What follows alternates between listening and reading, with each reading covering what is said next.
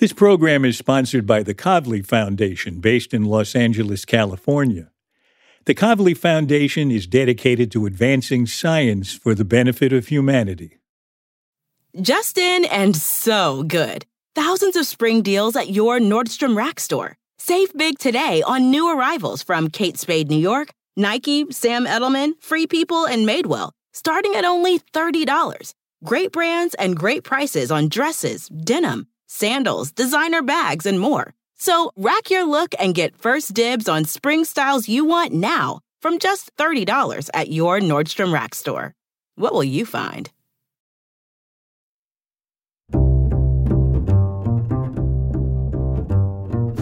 I'm Alan Alda, and this is Clear and Vivid, conversations about connecting and communicating. When you think about it, I mean, we're all interested in science because science tells us everything. It explains who we are and how we got here, where we're going, and what we have to do if we want to get to where we want to go. And so science is really important to us, and we're all, I think, fascinated by it, but at different levels. I mean, my interest in science has nothing to do with equations and theorems and the kind of things that get written on blackboards. But I do want to know, how the universe has put together. And I've always been especially fascinated by things like, how does anybody know how much the Earth weighs? How do you figure that out? That's Bill Bryson, best known for his compulsively readable and often laugh-out-loud books on people and places. Books like the story of his hike along the Appalachian Trail called A Walk in the Woods, which was later made into a movie with Robert Redford as Bill. But Bryson fans know that in the last few years, he's also turned his narrative skills to books that tackle science. First, there was A Short History of Nearly Everything, and then more recently, The Body, A Guide for Occupants. He talked to me from his home in England. This is great. I'm so glad to be talking to you. You're one of the most successful and one of the best writers around. And you're an American who has worked out of England. You were born in Iowa. Why did you go to England, Bill? First of all, let me say I'm as excited to talk to you, Alan. Thank you very much for having me on. And the reason I went to England was it was a complete accident. It was in the early 1970s. I was 20 years old. I had grown up in Des Moines, Iowa, as you say, and I just wanted to see the world. And in those days, young people went off with backpacks and hitchhiked around Europe and, did Eurail passes and that kind of thing. And that's all I intended to do, was spend a summer hitchhiking around. And I did that, and I had such a great time that I went back again the next year and did it all over again. So I spent another 4 months hitchhiking all around Europe. And the second time, just by chance, I stumbled into a job at a psychiatric hospital just outside London and took this job, intended to stay for couple of months and just have a paid vacation, really. And while I was there working, I met a student nurse, and I started dating her, and that was almost 50 years ago. She's my wife. That's a nice story. I'm always curious about Americans who spend time in Britain. They start to talk with a British accent, or what sounds like a British accent to us. Anyway, did you try for it, or did it just creep up on you? No, it's just completely crept up on me. There's nothing I can do about it. It is interesting because I've got friends, American friends here who have lived here less time than I have and sound completely English. I mean, you wouldn't know they were not British born.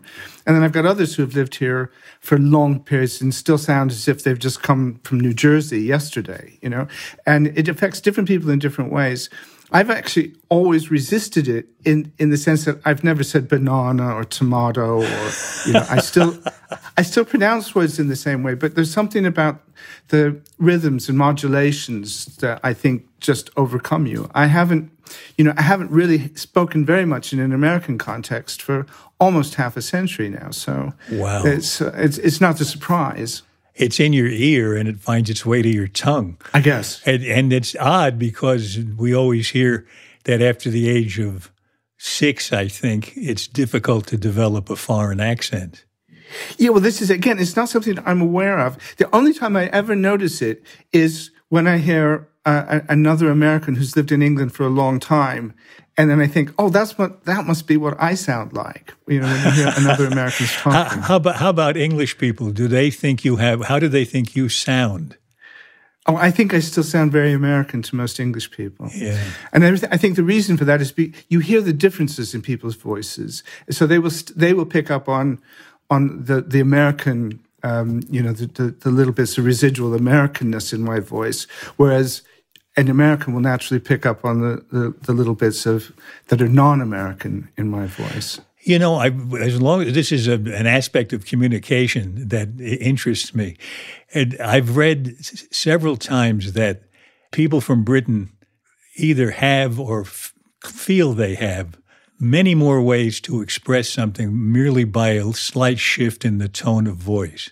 Do you find yourself communicating with tone more than you did before when you were totally American? Yeah, there's a lot of nuance in British speech, which even now, after all these years, I still am an outsider with. And then there's pronunciation differences, which throw me all the time. I mean, my own wife, I could not be more closely associated with her for a very long period. And yet there will still be times when I don't understand or I miss what she's saying to me because of the differences in pronunciation. My ear doesn't always hear these things. I mean, I remember, she might, if she says lettuce, I don't know if she's talking about a salad vegetable or whether she's talking about something that arrives in the mail every day. Oh, right, lettuce. So I have to listen carefully to all kinds of words that she says. If the context isn't absolutely clear, then sometimes I get thrown by her in a way that would never happen to me with an American. Even as a kid, everybody I knew was puzzling over the word laboratory. Yeah. Well, again, I still say laboratory, and sometimes I get corrected for it. But it's important, I think, to try. I do try desperately to cling to the little bits of whatever is left inside me of an Americanness. So an extension of that notion of communication is how you've been described as compulsively readable, which is a term I certainly agree with. And I wonder if you have a protocol you follow or a theory you have about how to be so readable. I mean, for instance, you must be asked to give advice to other writers. If you are, what do you say to them? How do you talk about this? Well, mostly what they want to know is how do they get published and how do they make money from it? And how do they get an agent? Yeah, well, all that kind of thing, which is quite understandable that people would want to know that. And my only advice there is just persevere, just keep at it.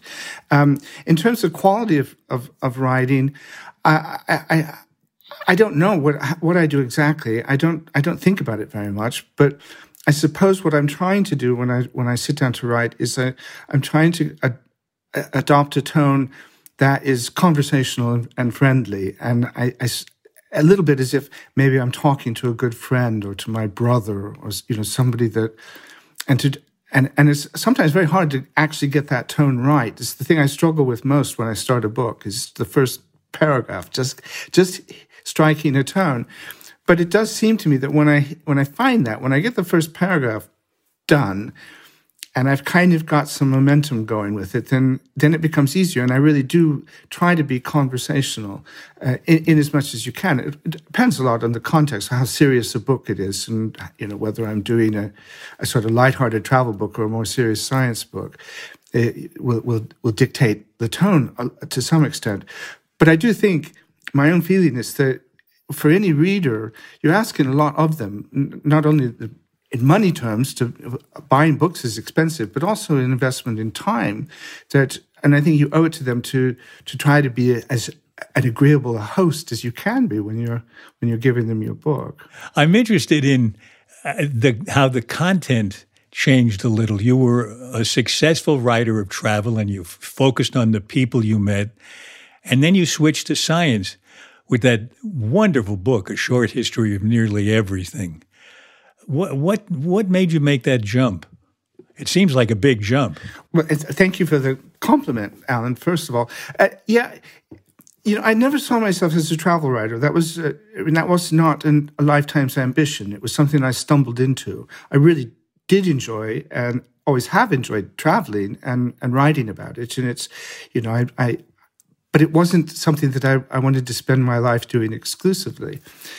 And I found that after I'd done a few travel books, that I felt a little bit as if I had, mined that vein, and I was running out, of good seams to mine. And I just thought I'd have a change of pace. And I had always wanted to I'd always been fascinated by science, but as somebody who was terrible at science at school. I mean, I was the worst student in the world at chemistry and physics. Oh, you're a brother. I've always been fascinated by science, and I failed chemistry. Well, exactly. And I think there's lots of people like us. And when you think about it, I mean, we're all interested in science because science tells us everything, explains who we are and how we got here, where we're going, and what we have to do if we want to get to where we want to go. And so science is really important to us, and we're all, I think, fascinated by it, but at different levels. I mean, my interest in science has nothing to do with equations and theorems and the kind of things that get written on blackboards. But I do want to know, how the universe has put together. And I've always been especially fascinated by things like, how does anybody know how much the Earth weighs? How do you figure that out? Yeah. How do you know how many million miles it is to the sun, or how much energy it's putting out? And there's so much that's out there that I could never figure out myself, and I'm full of admiration for people who can do that. And really, when I wrote the book, A Short History of Nearly Everything, my interest was not so much to find out about science and how the universe operates, but also how do people figure these things out? That is, to me, the really amazing thing is not just that we're in this universe with all of these astounding facts and goings on all around us, but that people could understand those, that could pick them apart, prize them apart, and work out how it all fits together. How do you deal with the idea that some of your readers are totally up to speed on a term or a process that you're talking about, and others need to be introduced way back earlier? And you don't want to insult the people who already know what it means, but you want to bring the others up to date. How do you go about handling that? Well, I think you've just put your finger on what is probably the toughest part of all of writing a book about science or any kind of technical subject, because your audience is potentially infinite. Really, I mean, you don't really know who you're addressing yourself to, and it's all I can do is essentially what I'm doing is writing books for myself. I mean, I'm setting the tone and actually providing the information that I would need as a reader. These are, so I'm assuming that you as my reader are approximately informed to the same extent that I am, that educated roughly to the same extent that I've been, that you have the same cultural attachments and are familiar with the same sorts of things that I would be. And that the things that I'm writing about, that I'm trying to explain, are things that you also would need to have explained to you. But of course, it's just guessing. But I am the only template that I can possibly use. Do you put yourself in the place of a reader? Do you think, as you write, do they need to know this or do they need to know that first? Or do you use yourself alone as the template? Well, I mean, you do try to think of the reader, but I think you have to go with your own instinct and your own experience of yourself. The one thing I do know that is the worst thing you could possibly do is to start writing for the experts or writing for critics. Because if you start pitching stuff to them to try and please or satisfy them, that's just foolish. That doesn't work. And you start to be insincere, really, what you're saying, because you're trying to impress people, or you're trying to head off criticisms before anticipate criticisms and head them off. So you just cannot do that. Yeah, I know from experience that can be not good, and you have to take what they write, often in a technical language, and translate it for yourself so you understand it. And then you have to be careful that you don't misspeak as you write. How do you check up on yourself? Do you call up scientists and ask them if you've got it right, or do you have confidence that you've got it right? Oh, no, I have no confidence at all. And I mean, that would be really, and I'm not saying that out of modesty, but it really is. I mean, I'm not a trained scientist, and so I have to be hyper careful. And so what I do is I get a lot of experts. I have mentors, as I think of them, usually in various fields. And I turn to them both for understanding, but also, to read and help me revise the things that I've written, just to make sure. I mean, there's certain things. When I did A Short History of Nearly Everything, I had a wonderful professor at Imperial College in London, which is the premier science university in Britain. And he just very patiently, he helped me with everything to do with the subatomic world. All of those tiny things, which are so hard, so counterintuitive and so hard to understand, certainly for people like me. And he very, very patiently, I would write a draft and send it to him, and he'd say, no, you've almost got some of this right, not quite the other bits. And then I'd have to redo it. And I kept submitting drafts of my chapters to him until I got it, essentially satisfied him, until he gave me a sort of C+. Yeah. That meant it was good enough to put in the book. He certainly didn't say to me, you should be a scientist, Bill. No, right. But I think that's a wonderful advantage that you have, that you're learning. Because if you already knew it right down to the bone, you'd be likely to suffer from the curse of knowledge, which is forgetting what it's like not to understand the very early steps, not to understand it deeply. And when you do that, you cut out a lot of people who are not up to speed with you. But in the process of learning it yourself, we learn along with you. Well, yeah, again, I think you put your finger right on something really, really crucial, and that is, I learned early on when I was doing the interviewing scientists for Short History of Nearly Everything, the question I would ask them is, what was it that excited you about your field? Mm-hmm. What made you decide to spend your whole life studying lichen or, particle physics or cosmology? Why, you've got a giant brain. You could have studied all kinds of things. Why did you focus on this one thing? And what was interesting was how often that question sort of threw them, that they had to pause for a moment and try to remember what it was in their field, because it's been their lives, the central focus of their lives for so long that they've actually forgotten. A little bit like, if I said to you, why did you want to become an actor? You might have to stop and think, because you've been doing it for so long that you forget the magic of what it was that drew you to your field in the first place. Well, in my case, I've been asked the question so many times, and I've written about it so many times. It's very clear to me. But also because I approach most things through the sense of story and character. And you do that. You've done that with the book. It's a narrative history of science. And you've approached, I think, science as a human endeavor. These are the people who do the science. I'm wondering, it's a question like the one you brought up about what got you interested in science. Among the people you wrote about, who impressed you the most? Who had the best story, do you think? My favorite person of all was a man whose name escapes me now, but he was the Moss man. Moss, M-O-S-S, man. His specialty, his life was devoted to mosses. And he had a wonderful office at the Natural History Museum in London, and he spent his whole life studying mosses and categorizing them, cataloging them. And I mean, this is really, really important work, because there's not many people in the world doing it. And so, if he's the guy that you would go to if you needed to know anything at all about mosses. And his enthusiasm was just so infectious. And he had all of these samples of moss in this cupboard, big cupboard.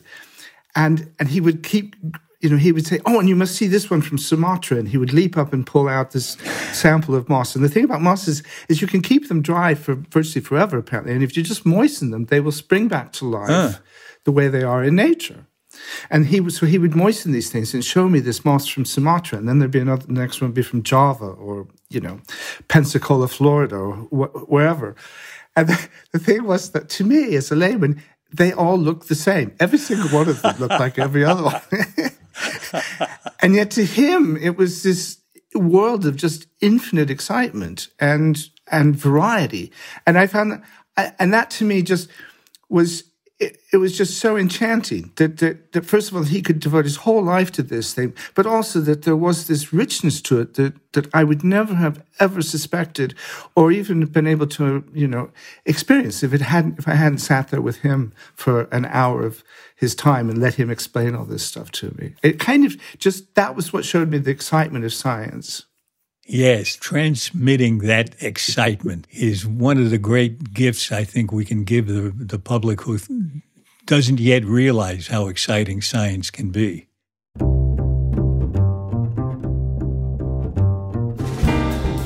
When we come back from our break, Bill Bryson tells me what most astounds him from his delving into science and why he called his latest book on the human body a guide for occupants. Clear and Vivid can be downloaded for free because it's supported by our sponsors and by, as they say, people like you. But there are no people like you. You're you. We want to make sure you know about patreon.com/clearandvivid. That's where if you love hearing from the extraordinary guests we have on our shows, you can become a patron and get early access to special videos. And at the highest tier, you can join me in our monthly get-together online. I think you'll find out that the listeners to our podcast are often as much fun to hear from as our guests. We're grateful to you all. Thank you.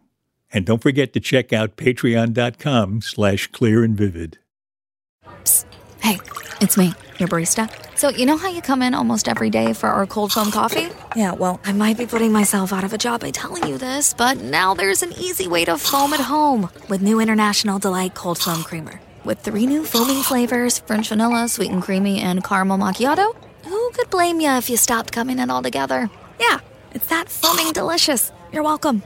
New International Delight Cold Foam Creamer, now in stores. It's foaming delicious. This is Clear and Vivid, and now back to my conversation with Bill Bryson, who was telling me about his surprise in discovering who scientists actually are. One of the things that really came home to me when I did the book is something that's overlooked a lot, I think, especially by lay people. Because you tend to think the science is being done by, Einsteins and Newtons and all these people with these, really significant breakthrough moments. But in fact, what science really is lots and lots and lots. I mean, hundreds of thousands of pretty much anonymous people doing little bits that just adding small amounts to the great corpus of knowledge that we have. And it's the collective efforts of all of these anonymous people that allow us to be as well informed as a species as we are and to make all the important advances we do. It's not about Einstein and Newton.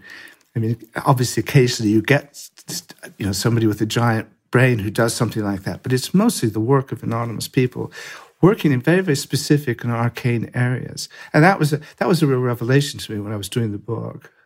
And while they work on these very specific areas, you had the advantage of ranging over all of their work and thinking about it in a more whole way. Is there a discovery that you think changed the world the most, that impressed you? Without that, our lives would be so vastly different? Oh, gosh. I mean, that's a gigantic question. I don't know. I mean, despite what I just said, there are sort of breakthrough landmark moments in human thinking that are usually attributable to one or two people. And I mean, one that leaps to mind immediately is Charles Darwin and the theory of evolution, because it's so much of what, we understand about how we evolve and develop and how we got to be where we are now traces back to that. But I mean, in order to answer your question sensibly, I would have to go away and think about it, or actually I'd have to go away and talk to a lot of better informed people than I am. And write a book. You've really looked at nature from many aspects, from many points of view. Does something strike you about nature that is particularly interesting and mysterious and beautiful?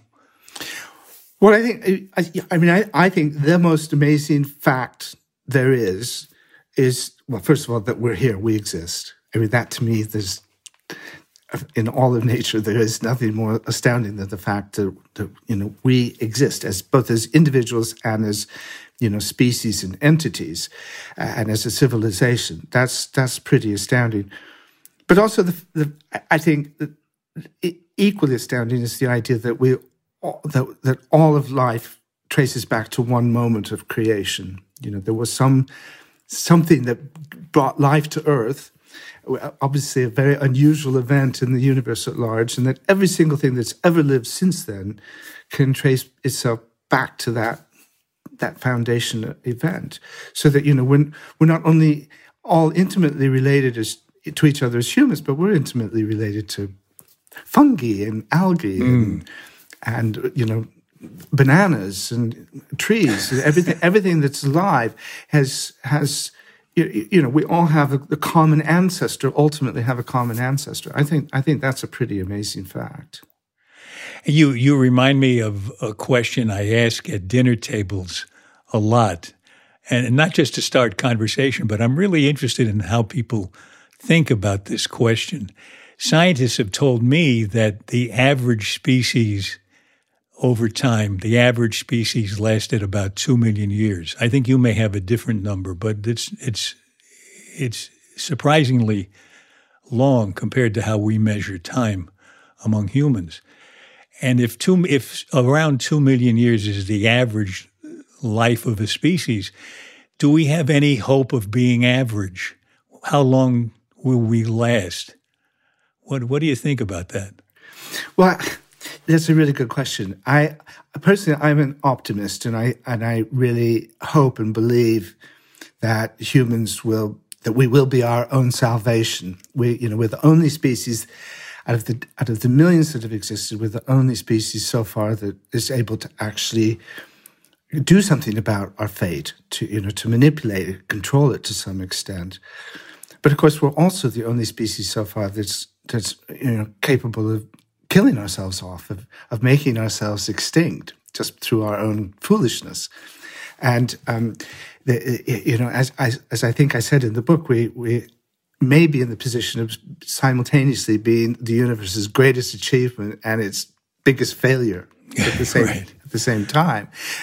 And but I hope, because I think you just have to be an optimist about these things, because it's so depressing. It would be so depressing to be the alternative.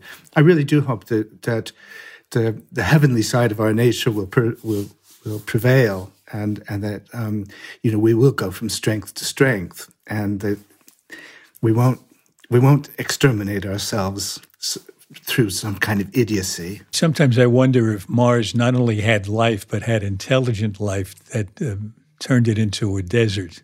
Well, we're perfectly capable of doing that, yeah.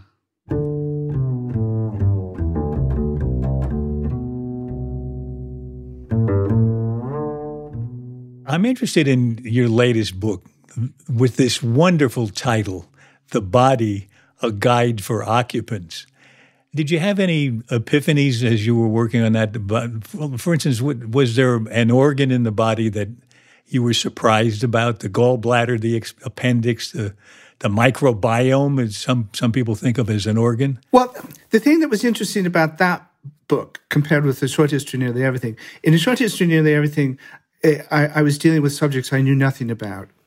With the body, in one sense, I was dealing with subjects I knew next to nothing about. But at the same time, everything in your body is something you can relate to. So at least, you do have an acquaintance with all of these things. You and I know a lot about the human heart because we've been living with one since the moment of our creation. And the brain, you can relate to these things. But at the same time, the reason I call it a guide for occupants is because I've always had this feeling that we have this, we exist within this frame, this kind of big bag of tissue, And we occupy the space without really knowing much about it. I've always felt slightly ashamed that I don't know exactly where my spleen is or what it's doing for me, right. or And I've gone through life with all of these questions. Even just something as basic as blood types. Why are they A, B, and O? What happened to C, D, E, F, G, and so on? Right. They're just things like that. So I've been struck for a long time that that we spend our whole existence in this thing. There's nothing you're more intimately acquainted with than your own body, for obvious reasons, and yet most of us know very, very little about how it works and how we're put together, and what a wonder it is. So that was the idea of the book. We don't have much relationship with most of our organs until one of them starts to hurt. We're occupying a place we're not even aware of occupying in many cases, I think. Yes, exactly. You can very easily go your whole life without knowing the names of really crucial parts inside you unless something goes wrong with them. The first time you're ever likely to hear about certain parts of your brain, for instance, is if, something bad is going on up there. So there's a certain comfort in knowing that your body looks after you, and even if you were a little bit careless was looking after it. But at the same time, it does seem strange when you just pause to think about it, that we have this thing that has been keeping us alive, that is us, and yet, we don't pay that much attention to it, most of us, most of the time. Unfortunately, our time is running out. I wish I could talk longer with you. There's a lot about the body and nature that I'd love to hear from you, which is a good way to make a suggestion to our listeners that they check out your books. We usually end our show with 7 quick questions. Are you game? Sure, of course. You've certainly covered the waterfront. However, what do you wish you really understood? Oh, gosh. The ultimate question is, what started it all? What was it that created life on Earth in the very first instance? If you're a spiritual person, which I'm afraid I'm not, God is your answer, that life was created by God. But if you're looking at it purely scientifically, something happened, and nobody can tell us. Nobody really knows what it was. So I think that would be a very, very interesting question to have answered, was what was the spark that started life on Earth? I don't remember. Did you write about the guy who seemed to have created life in a bottle? Yes, it was in the 1950s. His name was Stanley something, as I recall. Yeah, it was at the University of Chicago, and he made some amino acids or something like that in a laboratory, or a laboratory, if you prefer. And well, that was Chicago. Ultimately, they decided, I think, that it didn't prove very much. But it's what Urey. His name was Urey. It's just come to me, Urey, and it was just an interesting experiment. And it's one of those experiments that always seems to get written about, even though it didn't really have any great consequences. Yes, I haven't heard about anybody following up on that. Well, okay, let me get to the next question. How do you tell someone they have their facts wrong? How do I tell them they have their facts wrong? Yeah, how do you do that? I don't know. Well, what I get a lot of is every time I write a book, then I get people writing to me, telling me that I've got my facts wrong. They take issue usually with some specific part in which they're an expert. And occasionally, what I have found is that I was right. They were wrong. But how do you tell them that? I spend a lot. Well, then I write back and I say, "Look, this is my source. This is what I think. This is what I've said." And sometimes it's rather more to do with opinion than with an established fact. Or that what I've written doesn't necessarily fit in with their theory. If you're talking about things like the importance of certain discoveries to do with ancient human remains, for instance, which ones are more important than others? These are scientific matters, but they're really matters more that are much more to do with opinion than with some, neutral facts. Next question. What's the strangest question anyone has ever asked you? Well, I just recently, I was asked if I would go in and officiate at somebody's wedding. They were in, where were they? They were in Australia, I think, or was it New Zealand? Anyway, they said that according to some law, as long as a pastor of some sort was present, another person could actually conduct the wedding, and they wanted me to conduct their wedding, apparently to travel out there at my own expense. Was this someone you actually knew? No, it was just, they just thought it would be a novelty to have. And they thought you'd love doing it. And yes, and that I could find the time to do it. So I think that was the strangest request I've ever had. That ranks as a very, very good strange question. Now, next, how do you stop a compulsive talker? Oh, well, normally, because I'm quite introverted. I'm very happy if I'm at a dinner party with somebody who talks a lot. I find that a relief, and I'm really happy to listen to other people talking. I find one of the hardest things in the world is when you sat next to somebody at a dinner and they're not communicative and they don't want to talk to you. That's exactly the next question.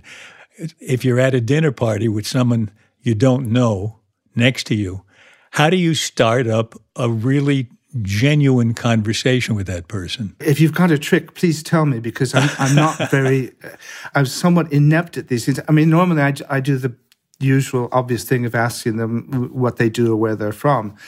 But with the slight difference that I do find that I sometimes feel I'm more curious about these things than other people. It's not just simply politeness that, if you tell me you're from Missouri or, I don't know, Montana, that in itself will begin to make me wonder about how did you get to where you are now? How did you, why are you here at the same party with me tonight? Yeah. I love that. I love the sort of journeys people take through life. It sounds like you're presenting them with your curiosity, which is genuine, which is kind of, it's attractive. It makes you want to talk and satisfy that curiosity.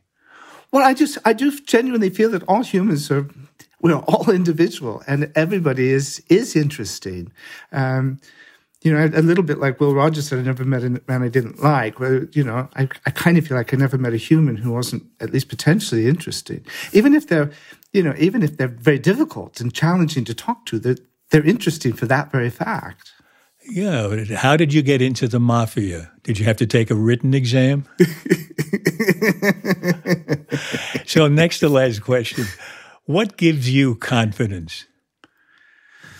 Oh, gosh. What I suppose experience is the thing that leaps to mind. I mean, I have retired now. I'm not doing. I don't intend to do any more books, but because I've done a lot of books, I feel as if I know what I'm doing. I mean, just as a practical undertaking, I know how much time it's going to take and how much effort and energy it's going to require. So there's a certain confidence because you've done something a few times that you now know how to do it. So I think experience is for me. Here's the last question. What book changed your life? Oh, gosh. It's okay. You might well relate to this because we're not dissimilar generations, but it was a Hardy Boy book. And my brother had all these Hardy Boy books that, he had my brother was 9 years older than me. So his Hardy Boy books sort of dated from the late 1940s, early 1950s. And he already had a big collection that got passed on to me just when I was starting to read. And by reading the Hardy Boy books, I discovered the magic of reading.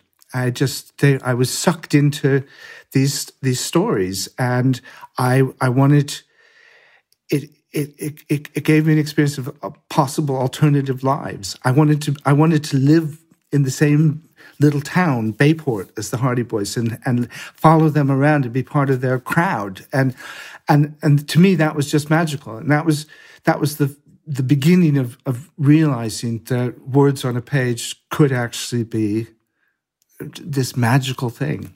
So although it was not great literature, it it was my entree into the world of reading. They drew you into reading just as you draw us into science and everything else you write about, our own bodies. It's been a real pleasure speaking with you, Bill. I'm so grateful. Thank you. Oh, no, the pleasure's been all mine, Alan, and a great honor, too. So thank you very much for having me on. Well, it's been just great. I look forward to, if you're not going to write more, send me an email once in a while. Oh, okay, I promise. That would be great. That'd be wonderful. Great talking with you.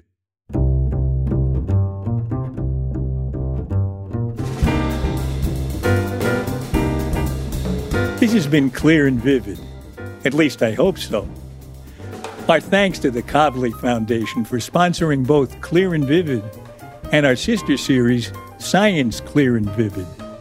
The Kavli Foundation is dedicated to the advancement of science for the benefit of humanity.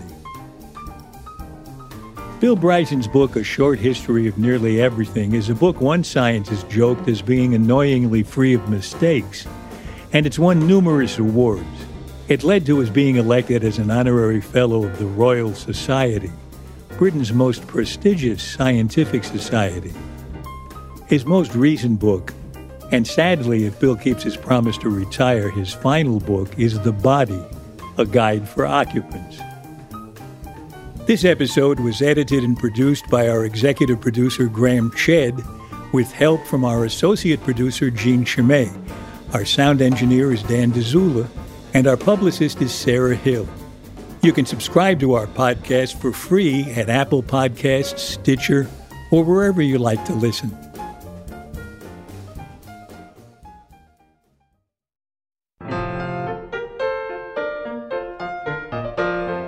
Next in our series of conversations, I talk with physician Gillian Horton, who has written a wonderful book entitled We Are All Perfectly Fine, a memoir of love, medicine, and healing. In it, she describes how, as she puts it, she had a front row seat to a very personal story of human suffering. It was an experience that has shaped her approach to her patients. Every individual that I meet in a clinical setting has lost something. Their life has changed. They've left a state of health that they were in before, and now they're struggling to regain equilibrium. So I always think of it, you're trying to alleviate something. In a moment in time, you're trying to just make the load that someone is carrying a little bit lighter somehow, in some way, with your art, with your presence, with your jokes, with the way that you're interacting with them clinically. So I do see a little thread running through my life in all of these different settings. Dr. Gillian Horton, next time on Clear and Vivid. Meanwhile, on Thursday, over on our other podcast, Science Clear and Vivid, I talk with neuroscientist Ev Fedorenko about how our brains and our minds create language and the enduring mystery of how we acquire it in the first place. So far, it's been really tricky to make progress in understanding how kids learn because we don't have good tools for probing kids' brains at the age when the language explosion happens. We can put them in fMRI scanners when they're infants and can't tell us that they don't want to go there. And then we can put kids in scanners again after about age 4. But in that time between, 6 months and 2.5 or 3 years old, when the whole language system kind of sets in place and suddenly kids know hundreds of words and can put them together, we just don't have good tools to probe the neural responses. But I'm hoping that with the advances that keep happening, we'll eventually be able to do it. Ev Fedorenko, next time on Science Clear and Vivid. For more details about Clear and Vivid and to sign up for my newsletter, please visit alanalda.com. And you can also find us on Facebook and Instagram at Clear and Vivid, and I'm on Twitter at Alan Alda. Thanks for listening. Bye-bye.